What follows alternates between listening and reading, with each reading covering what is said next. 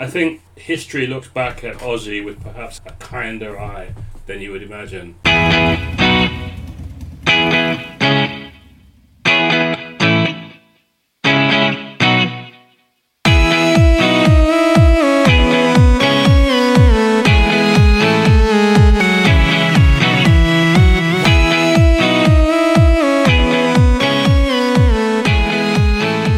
Great to have you along, listeners, for another week of Spurs nostalgia as our chronological descent through the seasons penetrates the first half of the 1990s in what is now week 9 of the project. Peter, Sim, you've both been here with me over the webwave since the beginning when Ricky joined us to analyse the current incomplete campaign on 22nd of March.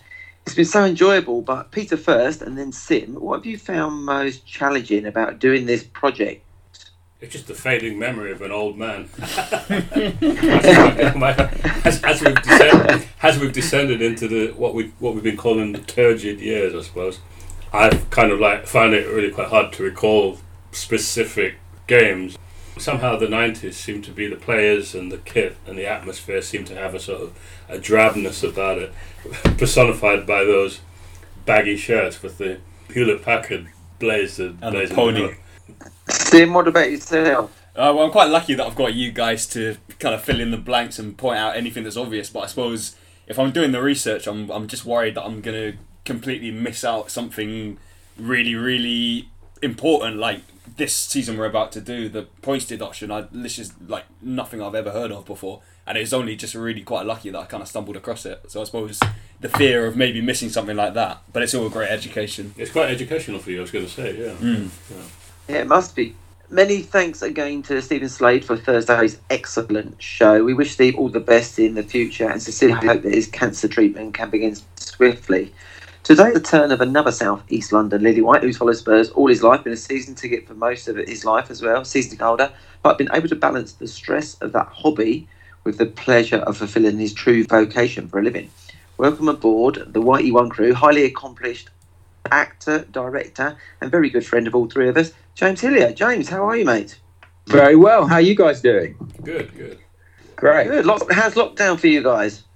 It's good, yeah. We're busy. This morning, Albert gets off the trampoline. Albert's our second son. He gets off the trampoline after doing a 26-hour marathon, staying on there, raising money for NHS Heroes. So that's fantastic. That's been great fun, actually. Great fun sleeping in the garden last night with him. I enjoyed that. Wow. Hanging out with wildlife. But yeah, it's all right. Nice. And yeah, sort of, I think we're quite settled now, actually, into a routine. That's good. So, James, obviously knowing about your great portfolio of television and theatre work, I know that you won't feel an ounce of pressure when I say that your debut on YE1 has been long awaited and eagerly anticipated. And as an actor and director, you must be climbing the walls to get back to your passion. How do you find the last couple of months not being able to do any work? It is tough because I guess what you realise is that being an actor or a director is a people game. So you can't do it without people. And this is the first time that anything like this has really happened. Even in the war, plays would go on and stuff was still being made. So it is difficult. And in fact, I was due to go into rehearsals for a show just as lockdown happened. But we're very lucky that's going to happen as soon as everything's lifted. There's no alternative right now. There's some voice work and radio stuff out there, but there's lots of reading.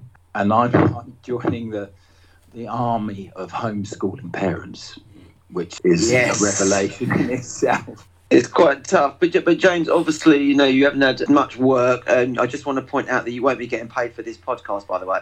I'll have my agent on to you. Okay, yeah, gotcha. Great to have you on anyway. And Sim, you're the king of Spurs research in this project. But I think the piece of research you found on James and our beloved Spurs is your best yet. Can you share it with the listeners, please? That's very kind of you, Ian. Yeah, this is pretty. I think this is pretty interesting. I'm glad to hear that you think so as well. Basically, listeners, James played a character in EastEnders. If you're a watcher of that show, you might remember him. A character called Damien, who was engaged to Rita Simons' now deceased character, Roxy Mitchell. But Rita Simons is actually the niece of Alan Sugar, who, of course, owned Tottenham in the 1990s, and we've talked a lot about him in this podcast. I thought that possibly sets you up for this podcast nicely, in a strange kind of way, James. Mate, I didn't even know that at the time when I was working with her. If I'd known that, I would have tapped her up for some tickets. Super tenuous. What was she like, James? She was a lot of fun, very energetic. Yeah. I joined just as her and Samantha Womack were starting. And yeah, they were great fun to be around. It was a good show to be on. Anyway, guys, on to season 1994-95. Club legend Osvaldo Ardiles began the season as manager, but was under pressure from day one after a 15th place finish and a total of just 45 Premiership points the previous season.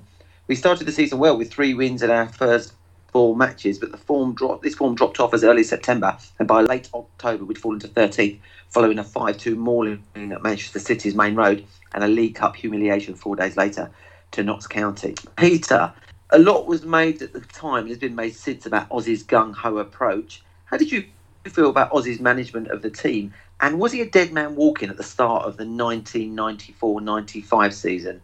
Yeah, well, if you think about it, like if he's finished 15th the previous season, he's going to have sort of eyes on him, isn't he, at the start of the season. Got to hit the ground running. I don't know if you would say dead man walking, but definitely the pressure was on him.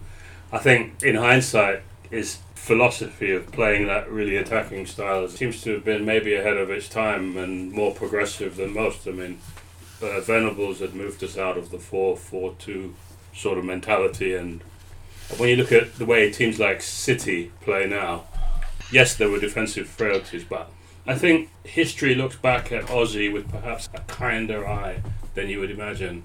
Pressure was definitely on him at the time. James, do you feel the same? Because, I think he was ahead of his time of his football, James, but do you think if he'd ever had a better defence at the time, he may have just pulled this off? Yeah, I absolutely agree. And I think if you look at the way he set up that team, it's not dissimilar to what we've had in recent years with that sort of, with Desk and that very attacking formation. But one of the things that I always sort of feel that is very much part of the modern game is the overall responsibility of the players on the pitch, and things like fitness and diet and all of that goes a long way into making a team that work very hard. And I think possibly back then there hadn't been quite the revolution in football that meant that players felt they had to work hard. So if you were an attacker, you attacked. And I don't think he asked those players up front to take any responsibility. If you look at the team now, how often do we see Harry Kane back in our own box clearing the ball? And sometimes even Dele Alli might make a tackle, although obviously quite rarely. But, I think if he could have injected some of that mentality into those 5 players, who are no doubt are brilliantly expressive players, and that's what he allowed them to do, be expressive, I think it would have seen a very different outcome. Yeah. Totally agree. Totally, some good points there. And so at the start of the season, though, he'd been a terrible season the season before. And then, Sim, if you could just, tell us what transfers came in the summer that season. The transfers were pretty exciting, weren't they? They were very much inspired by the '94 World Cup, where, in particular, Romania had done quite well, and obviously, Jurgen Klinsmann was... I'm not totally sure, was Jurgen Klinsmann a world superstar at the time when he came in? World Cup winner. Yes. And he'd also had lots of headlines around him, hadn't he? Because he was sort of famous for diving. So he was also, as well as being famous, he was sort of notorious. Yeah. So, Steve Slade was talking about him teaching them all to dive, didn't he? And just having these incredible... these like amazing skills and stuff like that. I love the idea of that. That's great. But yeah, he was the big one. He came from Monaco for 2 million, and then the 2 Romanian guys, Ilie Dimitrescu and Gica Popescu, came in for 2.5 million and 3 million respectively. We also had that Intertoto Cup defender Owen Cole came in from Enfield FC in July, but it was the August transfers that really kind of stole the headlines. Peter, how did you sort of feel going into that season? I mean, they were some best signings, I think, of a summer we've ever had, apart from Ardiles and Villa, possibly. Famously, Klinsmann said that he was going to enrol his entire family into a diving school. So he sort of embraced the whole diving thing at the time, which was great, as we all should hear about in that Sheffield Wednesday game. And Sim, what players went out that season? Yeah, so striker Andy Gray went to Marbella. I didn't actually know they had a football team, but yeah, he went there. Steve Sedgley was quite a good servant to the club, wasn't he? He went to Ipswich. Jeff Minton, another young player who Steve Slade said he was surprised he actually didn't kind of go on to make it a little bit bigger. He went out, and so did Glenn Hurst, who is a striker. I'm not sure if you guys remember him.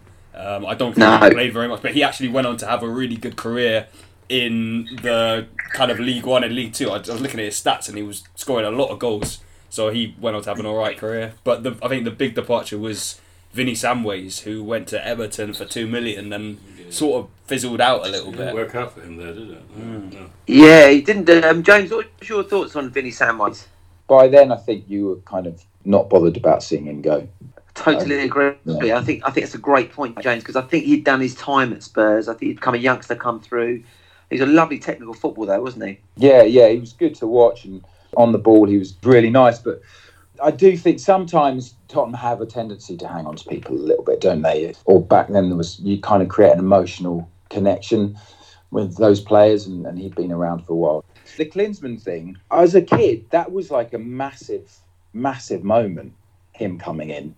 Because I remember at the time feeling like Spurs didn't have that special player, that person who you wanted to go and watch. Because the thing that always stood out for me at Tottenham was that there was always someone who really inspired you. There was the Hoddles or the Gascoignes, the Linekers. And Sheringham was there, but he wasn't necessarily a player that you would go and see just for what's he going to do. But when Klinsmann turned up, and certainly after that first game at Sheffield Wednesday, you were just thinking, I'll go and watch this game because of him. And that made a huge difference, I think, to the way Tottenham felt. It felt like Tottenham were back to a certain degree. It was a box office. Totally.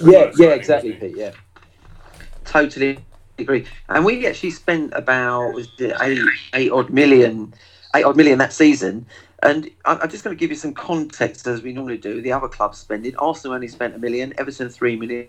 Liverpool 9, West Ham 5 million, Blackburn 7 million. They went on to win the league that year. Leeds 3 million, Chelsea 5, Forest 6 million, Newcastle 8 million. We spent big that season, so no one could accuse Sugar, as we have done a lot over the years, of not splashing the cash, Peter, can we this season? No. I mean, as I said, like, the people that came in, they did have you licking your lips. How much did you say Blackburn spent? Blackburn spent 7 million. So the eventual title winners, yeah.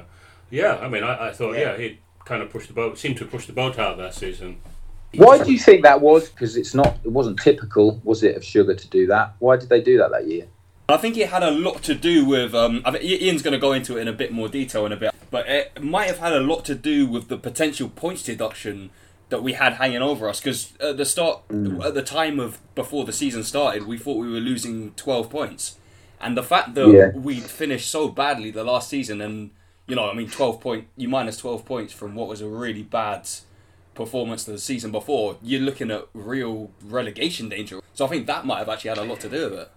I think it's a great point, Tim. I actually think he sort of put his business head on and thought he's got to throw a bit of money at this, otherwise, his investment could go completely down the drain. I mean, we started that season with these fines. We had 40 charges from the Inland Revenue of malpractice, and most of these charges were for transfers in late 80s. And the key transfer were 3 players central to it: Mitchell Thomas, Chris Fairclough and Paul Allen. So for Mitchell Thomas and Chris Fairclough, when they joined, they were paid a loan, which they never paid back, both of them. And Paul Allen was given some type of ex gratia payment, which is basically a bung in layman's terms. And that was under the Irving Scholar regime. And the great thing was, Sugar, when he sort of came in, he actually came in and held his hands up. Honesty is the best policy. And even though, that was possibly why we did not get relegated, because Swindon a few years earlier, they did exactly the same. They had malpractices in transfer dealings, and they were relegated 2 divisions. So the fact that we sort of come clean, possibly Sugar's not given as much credit for that. I don't know what Peter, you and James might remember that. I mean, he was kind of like straight playing things by the book, wasn't he? We shall find out later about the feud between him and Venables. Was that all rooted in that as well, I think? Yeah, just going back to the context of that for the younger listeners, we had a 12-point deduction. We were thrown out of the FA Cup and we had a £600,000 fine. But Alan Sugar was actually brilliant because he appealed against this. He was incandescent with rage, and he won the appeal in December '94. The FA said, well, you're going to have 6 points deducted, you're still out of the FA Cup, and they increased the fine to 1.5 million. But Sugar was still furious with it. He'd come clean. It was a previous regime. And then on the second appeal, Duke won the appeal again, so all our points deduction was taken away. We were put back in the FA Cup, but the fine was still 1.5 million. But 1.5 million was it's a chunky fine then, but a small price to pay, don't you think, James? Absolutely, and he did the right thing to pursue that, because I think, wasn't it in the end, it was sort of seen to be not within the law to actually make the points deduction. They could do the fine, but actually the points deduction wasn't actually legally, didn't stand up, I think. Previously, when we went down to the second division in the late 70s, they bounced straight back, but it was a very different kind of market then, wasn't it? And especially like Ian, you're pointing out, like, he thinks of it as a business. That's a huge drop in your stock, isn't it? Sure, yeah. So he did the right thing. Huge. Sure. Sim, can you give us some key facts for the season, and we'll start on with the Premier League then? Yeah, so we finished 7th in what was the FA Carling Premiership at the time, for sponsorship reasons. This was the third season, would have been the third season of the Premier League, and it was actually the last season where there were 22 teams in the Premier League. So it was a 42 game season, was it? Yeah, 42, yeah. 42. Yeah, so we finished 7th in the league. Aussie was gone by the 1st of November, and QPR manager Jerry Francis came in on the 15th of November. It took him a little while to get going, but then we went on a great run after he came in, and Perryman was the caretaker in between the two. I just want to sort of go back a bit to our early start, Sim, because we won 3 out of our first 4, didn't we? Yeah, we did. I mean, I don't know how you guys felt at the time, but you mentioned the Sheffield Wednesday game and the Klinsmann dive, and that was a real thrilling 4-3 win, and we scored a lot of goals at the start of that season. We won 3 out of the first 4, won the first 2. Klinsmann had 3 out of the first 2 games, and we lost to United in the third game, but then we beat Ipswich away, and I think, Ian, you said you were there, and you said it was just a perfect game of football. Yeah, I actually went to that game. Yeah, I remember it was a midweek game in August. Yeah, I went to the away game, got the train down there. Everyone wanted to see Spurs at the time, and I remember getting to Ipswich, and there was thousands of Spurs fans, not only in our bit, but also all around the ground, because I think everyone just wanted to see the entertainers, and I just think that game was just brilliant. I mean, we absolutely run riot. The second goal was a breakaway from our defence, Anderton, Sheringham, Klinsmann, then Dumitrescu. It was just from end to end. It was exciting times, wasn't it, Peter? Do you remember watching them? They were just fantastic, weren't they? Yeah, I could scroll back to the Sheffield Wednesday game. I'd been up in Derby visiting my mum, not that far away from Sheffield, and I remember watching the choreographed dives as that goal went in, and they all sort of dived, like 5 of them. That was just a moment that's etched into my memory. James, what was your memories of those sort of first 4 games? It was a very exciting time, wasn't it, to be a Spurs fan? Yeah, it's the same as you guys. It was really exciting to have Spurs back, if you like. There was a real feeling of hope that Ardiles, yes, the last season hadn't gone right, but what he needed was the right players to do this thing that he wanted to do. And these were the guys that could do it. And with those 5, Sheringham, Anderton, Barmby, Klinsmann and Dumitrescu, he could set the world on fire. And that first game and that dive, you just thought, wow, this is it. We're going to do it. Spurs will be back. And then, it didn't last so long. And after this Ipswich game, we lost 3 on the trot, as Sim said. Yeah. Do you think, James, that other managers found us out a little bit and knew how to play against us? Yeah, I think that's it. And it was obvious that we had such a frail defence, and they were quite young at the time. I think Mabbott wasn't playing much anymore, was he? And No. so you had a young Sol Campbell back there, and very inexperienced. And who was playing the sort of midfield holding role? Nobody. We never knew. That's the problem. But I mean, there wasn't one, was there? And we were quite easy to get past, really. And maybe it was Calderwood played in there a bit. You're right. We got found out, and we just needed shoring up. But it was for that sort of 5 minutes. It was really exciting, and it felt like, here we go. This is going to be. We're going to set the world on fire, because it carried that energy of the World Cup as well. Yeah. Here were players that had been very successful, and it felt like you were sort of riding that wave. Sim, can you take us through to when Ozzy was sacked and sort of what happened before he got sacked, please? Yeah, and the League Cup kind of intertwines into it quite integrally as well. So yeah, as you mentioned, Ian, we lost 3 in a row after that initial good start. We got beat at home by Southampton, lost away at Leicester. But then we got beat 4-1 at home by Nottingham Forest, which is a really... I mean, if we have been found out, then we've been found out in a bad way, because that's a pretty damaging defeat. And, you know, he was under a lot of pressure at that point. November is the sacking month. It is, yeah. We got absolutely thumped at Division 1 Notts County, didn't we, in the League Cup. And before that, there was a 5-2 defeat at Man City. And, you know, James asked the question earlier, who was kind of playing the holding role. I think on that day... Popescu did, but the kind of midfield, and he was. When I look back at the team that day, he was in there as a midfielder, but the midfield and the attack was Popescu, Dimitrescu, Barmby, Dazelle, Sheringham, and Klinsmann. That just sounds like a bunch of attacking midfielders, and then a centre back thrown in the midfield. Really, it's a lack of balance, lack of balance in that midfield. It just needed to be tweaked a bit. Like, as James said, to have people tracking back. I don't think that was in the mentality of those particular players. Yeah. Really. Also, the formation, wasn't it pretty much Klinsmann and Sheringham up front together? So you had like a 2. Yeah. And whereas now we sort of play more that 1, don't we? Which enables all those runners to come in behind. And it just sort of felt like it was sort of all a bit overwhelmed in the box there up front. Yeah, there was Colin Calderwood once actually made this a quote. He said, "Gaffer, this is the RD. There's Gaffer. You are always talking about the famous 5 all the time. What about the 6?" Yeah. So I think that sort of says there was a little bit. You know, it's all about these famous 5, and the rest of them just crack on and just do what you can. Try and not leak as many goals. And I think that's Calderwood possibly summed it up. There was a bit of distress in the players' sim. Wouldn't you say that?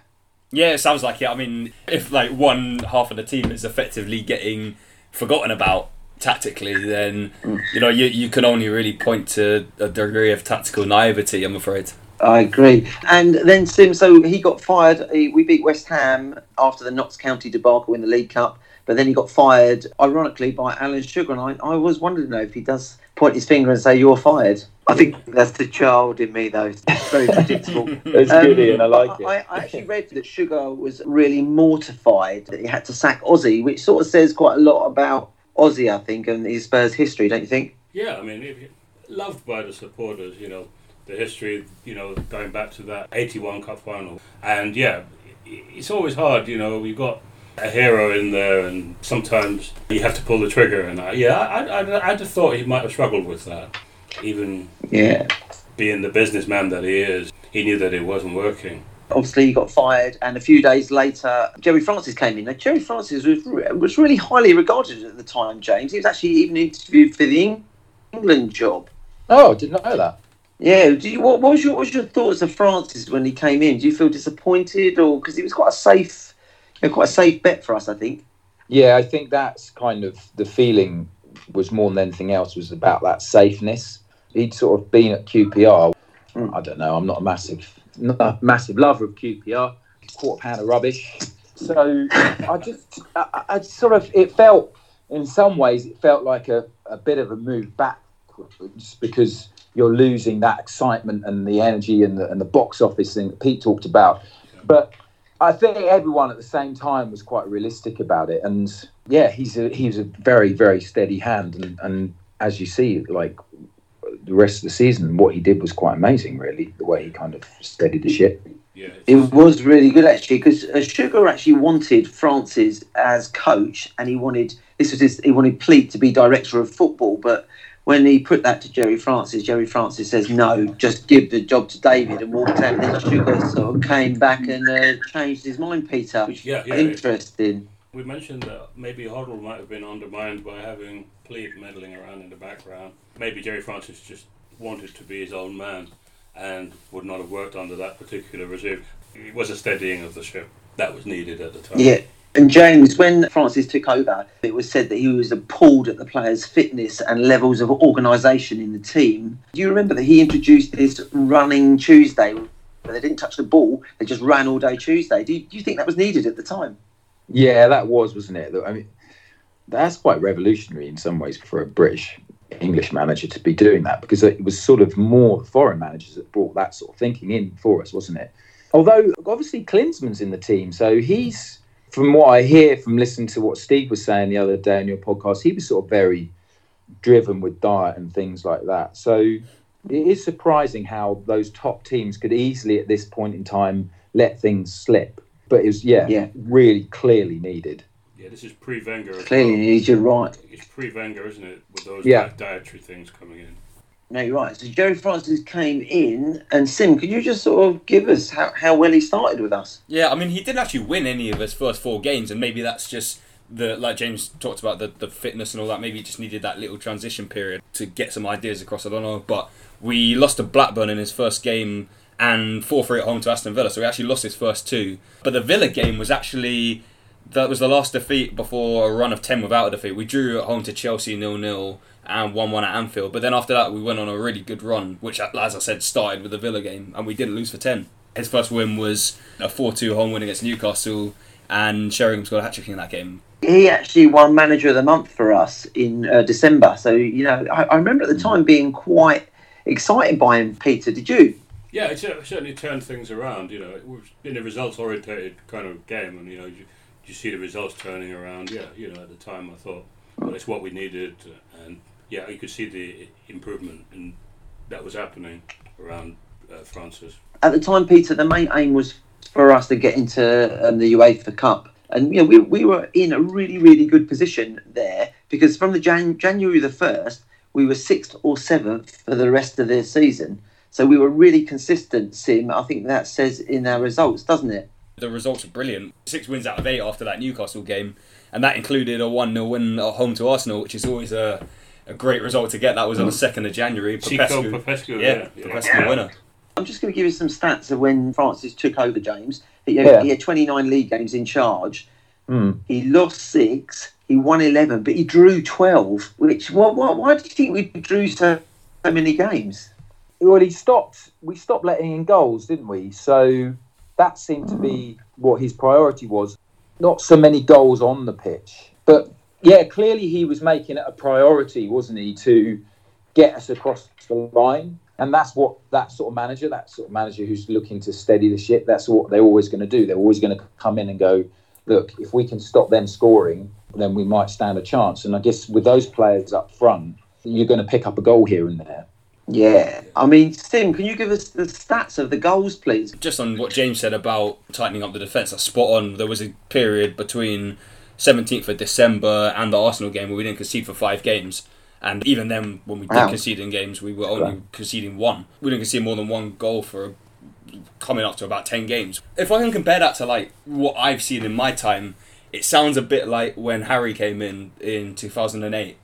And, we were shipping goals and we were a bit broken after the Ramos thing just had not worked out. And we were just winning loads of games 1-0 in that season. And that's, I suppose I could probably compare it to that in my time, something that I've seen. Making us hard to beat, I think, was this first priority, hence all the draws. Yeah, but Klinsmann got 30 goals in all comps, amazing. I'm really impressed by the Klinsmann strike rate. 30 goals. 50 games he played or something? Yeah, that's really he did, correct. Incredible. Klinsmann also got 10 assists. Anderson got 14 assists that season. It's quite impressive. So, Sim, we ended up finishing 7th, but we were about 11 points off the UEFA Cup qualifying where Leeds got in there. So, I think from where we were, guys, I think we can sort of say the Premier League, to finish 7th wasn't bad in the end. Would you agree, James? Yeah, I mean, that was a decent finish to that season, wasn't it? And you certainly felt when you got to the end of that season with someone smart like Francis, like he's a real thinker about the game and a really great coach. You're thinking with this team going forward, there's a really good chance for them in sort of the next year and what have you. Sim, can you tell us about the League Cup, please, first, and then we'll go on to the FA Cup, a competition which we shouldn't really have been in. The League Cup was pretty much the final straw for our dealers, wasn't it? The second round that we played in that just sums up what our side sounded like at the start of that season. We beat Watford 6-3 in the first game of the League Cup in the second round, but 6-3 away. They must have been in Division 1, and we lost the second leg at home 3-2, meaning we won it 8-6 on aggregate. Yeah, sums it up, Sim. Yeah, and then Notts County away 3-0, 26th of October. That was straight after the Man City game where we got destroyed 5-2. And I think the West Ham game was almost, it sounded like a bit of a wave goodbye, and in a good way as well. But, it sounded like the writing was on the wall a little bit for our dealers. The FA Cup, we actually played at Altrincham in the third round. Having been, I think we were reinstated on the 9th of December when it was all cleared, because we did start the Premier League season with, up until the 9th of December, I think we were still 6 points minus off of our total. But by the 9th of December, it was all quashed and we were back in the FA Cup. So we beat Altrincham in the third round at the Lane. We won 4-1 at Sunderland in the round after, in the fourth round. We drew with Southampton in the fifth round, and that was, the 1-1 at home. And then we won it 6-2 when Ronnie Rosenthal scored that famous hat-trick and we scored 4 goals in extra time. Do you guys remember that game? That Southampton game, we were 2-0 down quite early, and then suddenly they brought Ronnie on at half-time. And, I've said before on the podcast, Ronnie never had the ball under control for me. He was like a whirling dervish, he was. Yeah, no. And suddenly he scored 2 quick goals, including an absolute one, which bent like unbelievable. I've never seen anything like it. Scored 2 good goals. And then, we went to extra time, and then he scored pretty much early in extra time for his hat-trick, and then we caught them on the break 3 times. Peter, do you remember any of those goals? It was unbelievable. I remember one that he bent in, like, because it's kind of, things sort of come flooding back. I do remember, like, one of the goals from range, and I thought, wow, but it's just one of those really unpredictable guys. Just amusing aside, in the third round, there was a commentator who had sort of like commented that Spurs were going to keep their regular lineup, whereas our opponents were going to be altering them. You see what he did there? They were in the conference, weren't they? What a day out for them, conference to the Lane. Yeah, I like that, Peter, very, very amusing. But then that took us through to Liverpool away, which was unbelievable. Because I remember this was such a big game for us, because we hadn't really done well in the Cups. And this was, the 6th round, and they actually beamed the game back to White Hart Lane because it wasn't live on TV. So I remember going. But I remember that day we beat Liverpool at Anfield, and they were decent at the time. And we were just fluent. We were vibrant. I mean, Anderton and Howes were just fantastic that day. And Teddy Sheringham scored a brilliant goal. I just felt again. I felt a little bit of a crest of the wave for that FA Cup, and I think a lot of people felt that it was our destiny to win it because we'd been thrown out of it. Did you feel that, James? Yeah, definitely. It was a real surprise when we got knocked out in that semi-final. Certainly after you beat Liverpool, you feel like, right, this is it, we're on our way.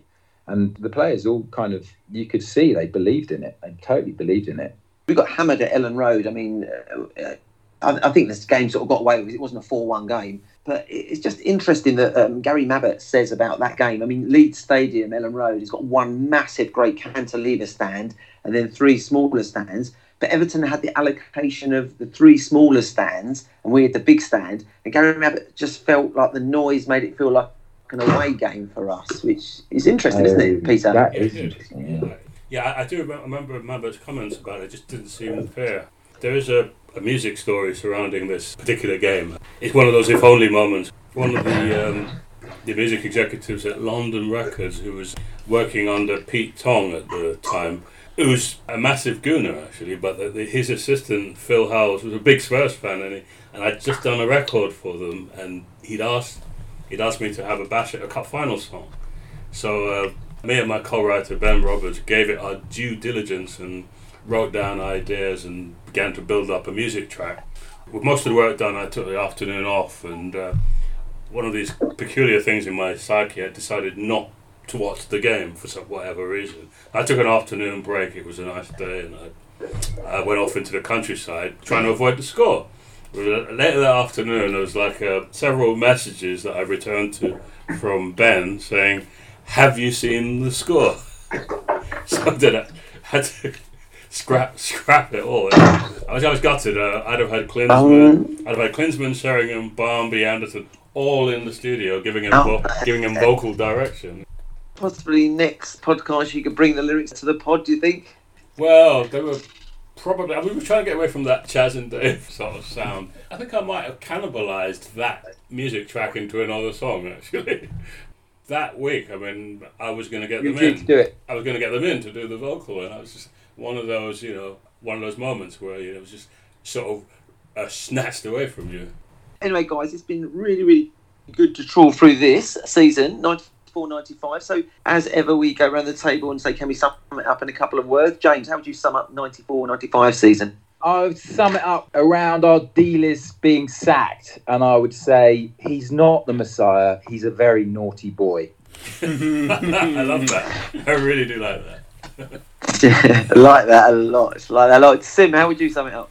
I think just wonderful, just having a player like Jurgen Klinsmann at the Lane. I mean, he did come back for that 6 months, didn't he? But just there for a year. They ran out of M's in the shop. Oh, did they? No, I didn't know that. Yeah, That's he's so really popular, interesting. apparently. Yeah. Oh, that's really funny. Peter, how would you sum up the season? I'll pluck the positives out of that and say Klinsmania, because I think I had Klinsmania at the time. Nice. I love it. Yeah. Klinsmania, I love it. I think that's a really, really good one. Well, guys, thanks for joining us on this trawl through this interesting, very interesting roller coaster of a season. James, thanks for joining. I hope you enjoyed it. Cheers, James. Total pleasure. Loved it. Thanks, guys. Hopefully you can come back tomorrow and record with us the season 93-94. Sim, thank you for your great research, especially your newfound research on celebrities. That's been really, really great. So keep well, guys. Keep well, guys, and everyone, all our listeners, keep safe and see you all tomorrow. Thank you, guys. Bye. See you soon. Bye.